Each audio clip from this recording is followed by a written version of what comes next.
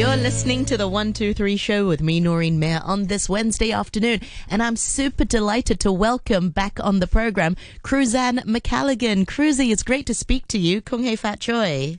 Kung hei fat choy. Hello.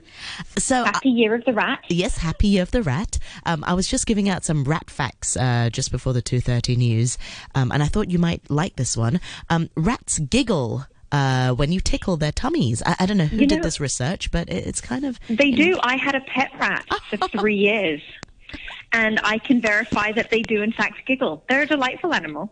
They are, and they're very clean. And also, apparently, they grind their teeth when they're stressed. Yep, and also when they're happy, they kind of do a little chatter as well.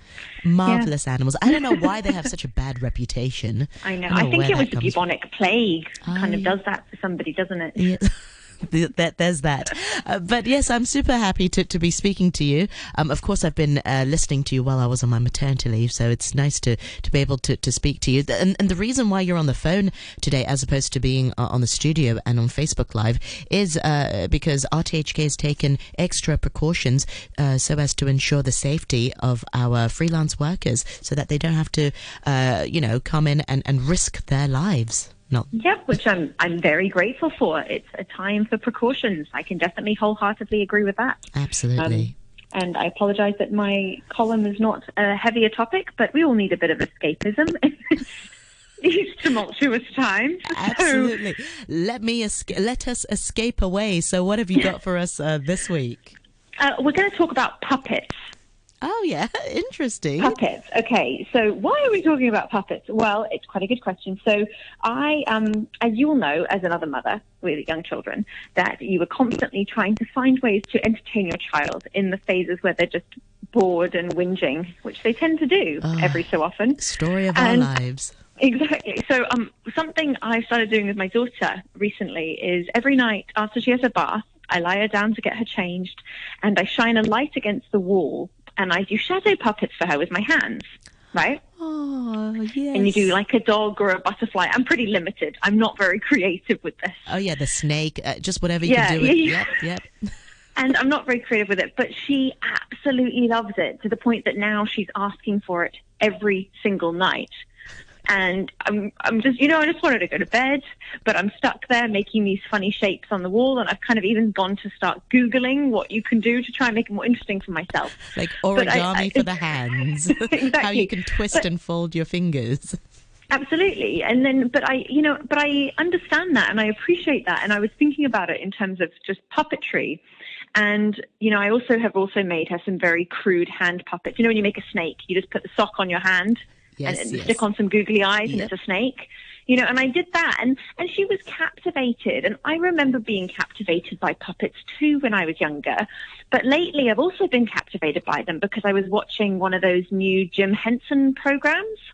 He did like another, Jim Henson, you would know from doing all the Muppets and all the characters on Sesame Street and the Labyrinth and the Dark Crystal. You researched about him as well. Yeah, and so I realized that actually there's this kind of resurgence and appreciation for the art of puppetry, right?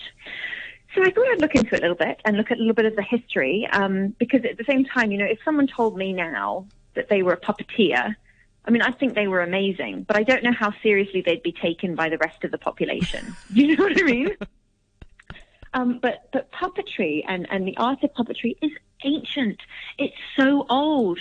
And if we think about we don't have a record of cavemen making hand puppets on the wall of the cave by the glow of the fire, but we can probably assume they did for one another or for children or whatever it was. It's just that interaction, that giving life to something that may seem inanimate, right? But if we look back in terms of ancient puppetry, shadow puppets, specifically, the cutout ones you get in a lot of Asian cultures, specifically in China as well. Those are so old. They're so ancient. They were around during the Tang and the Song dynasty. So that's from 618 all the way up to 1279. So that's these are an ancient form of entertainment and art that people have done for a really, really long time. And even though we don't really know, if we look at more modern puppet shows with quotation marks in Britain, we have evidence of puppetry dating back for about 600 years. So glove or hand puppets. So, like we said, just having your hat, like exactly what you do with, just putting a sock on your hand, really. These were very portable, and that made them very popular with traveling minstrels and other medieval entertainers. The word puppet was very common in 14th century England and appears in Chaucer's literature as well. So we know that this is something that was a huge part of people's lives and culture, with puppet shows and the art of puppetry. And of course, we also see that there was the earliest recorded puppet plays. So this wasn't just people playing with puppets, this is people putting on the little performances. Took place in London at about 1600 at a fair in Smithfield. But these puppeteers made their living by performing all over the country, often in very wealthy households as well. So there was kind of like a street side element of it, of kind of having these pop-up puppet shows because it's so easy to do them. But also wealthy people, who won't, how dare they go onto the street to watch a puppet show? You'd have to come to my house to perform it, So that's a really, really fascinating concept. I mean, Shakespeare himself also referred to puppets in some of his writing. So we know that these things were happening for a long time, and people use them to tell quite interesting stories. So things like Bible stories, such as Jonah and the whale, we find in 17th century puppet shows. And of course, they have a lot of medieval clergy used animated figures and puppets to help preach Christianity, with devil puppets and things like that. Because you've got to engage the masses with your message, right? So, how are we going to do it? Puppets. And make it a little bit more, with puppets. And of course, it's a fascinating concept to have all these sorts of things. What kind of puppets are you referring to, Cruzy? Are you talking about the hand puppets or the ones with the sticks? So these are just hand puppets. Oh, okay. Yeah, so these are just hand puppets. I'm going to get to the ones with strings in a minute. So those are marionettes. But they didn't. This is just puppet. This is just glove and hand puppet history, and it's still this. It's still got this much happening. But interestingly, we do see things like. We see that the puppeteers were performing very popular versions of stage plays because, of course, at this time, people like, you think of Shakespeare's time, you had the Globe Theatre, people would go to the theatre and watch theatre. But then there were things that were happening. There was political upheaval in England during the mid-17th century. And this was, people were, everything was against religion, everything was against politics, so you can't have any fun. So this kind of created a resurgence of puppet plays because you could kind of do them secretly and you could still entertain each other with these puppet plays, even if you couldn't go and watch a play in the theatre. Wow, like an underground puppet world. Exactly. It was an interesting subculture. But interestingly, so what happened is when Charles II returned to England following the end of the Second English Civil War, and he brought with him entertainers from Europe, including puppeteers, and they brought a string puppet character based on an Italian commedia dell'arte figure called Pulcinella. And in England, no one could say the character's name, so they called him Punchinello, and eventually that got shortened to Punch, and he became Punch and Judy. Oh, wow. Yeah. So he was first recorded, Mr. Punch was first recorded in England in 1662, which is a really long time ago. That's 300 years that character has been part of the puppet world. And so, of course, he did that. So then it became a sort of fashionable thing, this kind of Punch and Judy style, quite tongue-in-cheek type of puppetry. The problem was once we skipped way ahead to this idea of the early 20th century when people were starting to watch things like, cinema and going to music halls and stuff. Obviously, like gathering your friends to watch a man with his hand in a sock became a little bit less appealing. But of course, when I say this, there was other things they could do. They had whole characters. They had carved faces. If you think about wearing a glove, your index finger would have been the head of the character probably, and then your thumb and your middle finger would have acted as their arms. So that's how you do your, that's how you'd make them do their thing.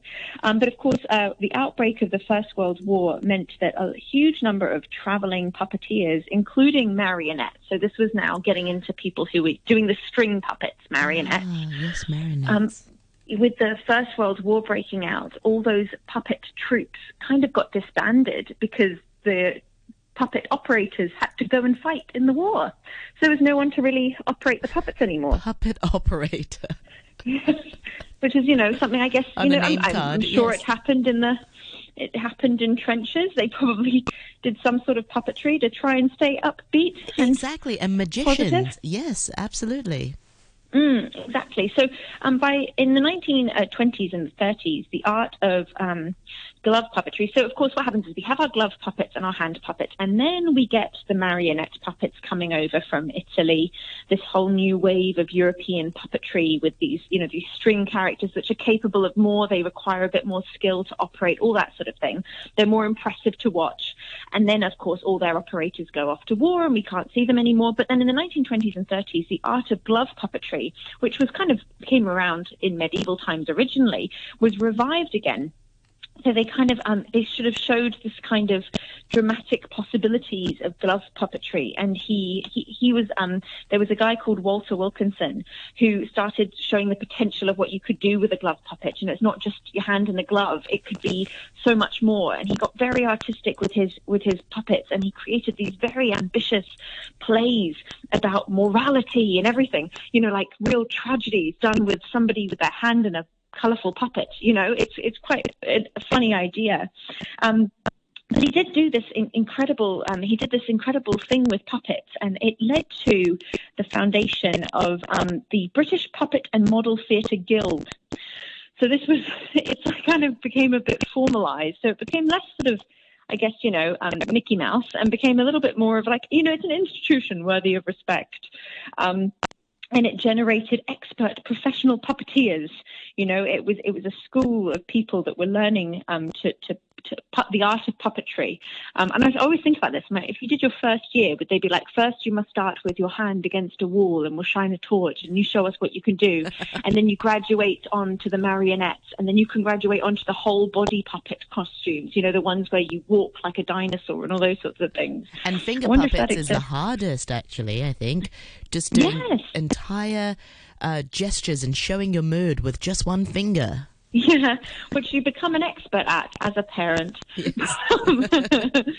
But yeah, no, I agree, and I think so. It's quite amazing. So these puppeteers, they were part of a lot of working men's clubs, even night clubs in the 1940s, which is a funny thing to think about, as if you were to go out in Lang Kwai Fong tonight for a drink and then just see someone doing a puppet show next to you. You kind of wouldn't think that was edgy and cool today, or you might. But yeah, and of course, then we have, if we skip ahead now to kind of more modern history in puppets, and one of the modern masters of puppetry has got to be obviously Jim Henson, behind, the Muppets, behind Sesame Street, behind the Labyrinth, behind the Dark Crystal, all these incredible puppet shows that we kind of grew up with and people still grow up with now. And they're quite remarkable, really. Do you remember watching them? Did you watch them as a kid? Did you watch things like Sesame Street? Yes, I loved Sesame Street. And I think a lot of children... Kermit the Frog. Yeah, exactly. And they become characters in their own right. I remember, wasn't it maybe a couple of years ago now, that Ali Howe from Radio 3 from Teen Time, she interviewed Elmo, didn't she? Yes, she did. She interviewed Elmo on radio, and it wasn't the puppeteer. It was Elmo. He was his own. He was his own character. And the person operating the puppet is almost invisible because you're absolutely just so focused on the character, the puppet. Absolutely. And so anyway, if I go back to Jim Henson quickly. So this is really interesting because he didn't originally set out to be like this incredible puppeteer.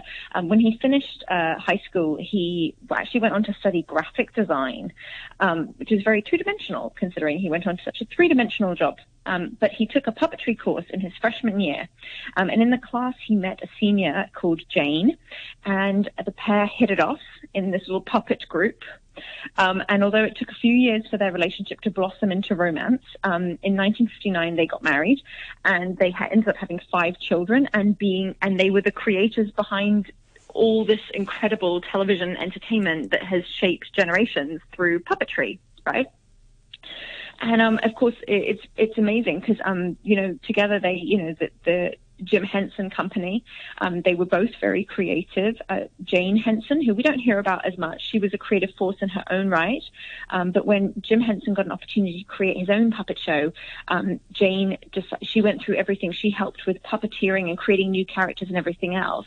But when they started the family, they had 5 children. She transitioned to the sort of like key behind the scenes role, and then she was part of she was the person who helped assemble all the teams that created Sesame Street and all these other amazing productions that they did together, because you have to be a certain kind of person to do the kind of puppetry work required of those things. It's incredibly physically demanding. You have to be really focused. So I think it's quite a remarkable concept, the concept of puppetry. But the one thing I do have, I still can't, it makes me feel uneasy, is ventriloquism as puppetry. I'm glad you brought that up, because it's so odd. And you know who's a really sort of a wannabe ventriloquist? Renita. I don't know if our listeners remember Renita Malhotra Hora, who used to work on Radio 3. She loved doing that, so much so that she used to teach us in Radio 3 sometimes to do it. And I'll tell you who likes to copy Renita: Angie Mann. She tries to become a ventriloquist. It's so funny. Oh, it's amazing. It's funny to watch. It's amazing. But I think it's one of those things, puppetry, like even last year I saw a ventriloquist act, a comedy ventriloquism act, and you are in awe.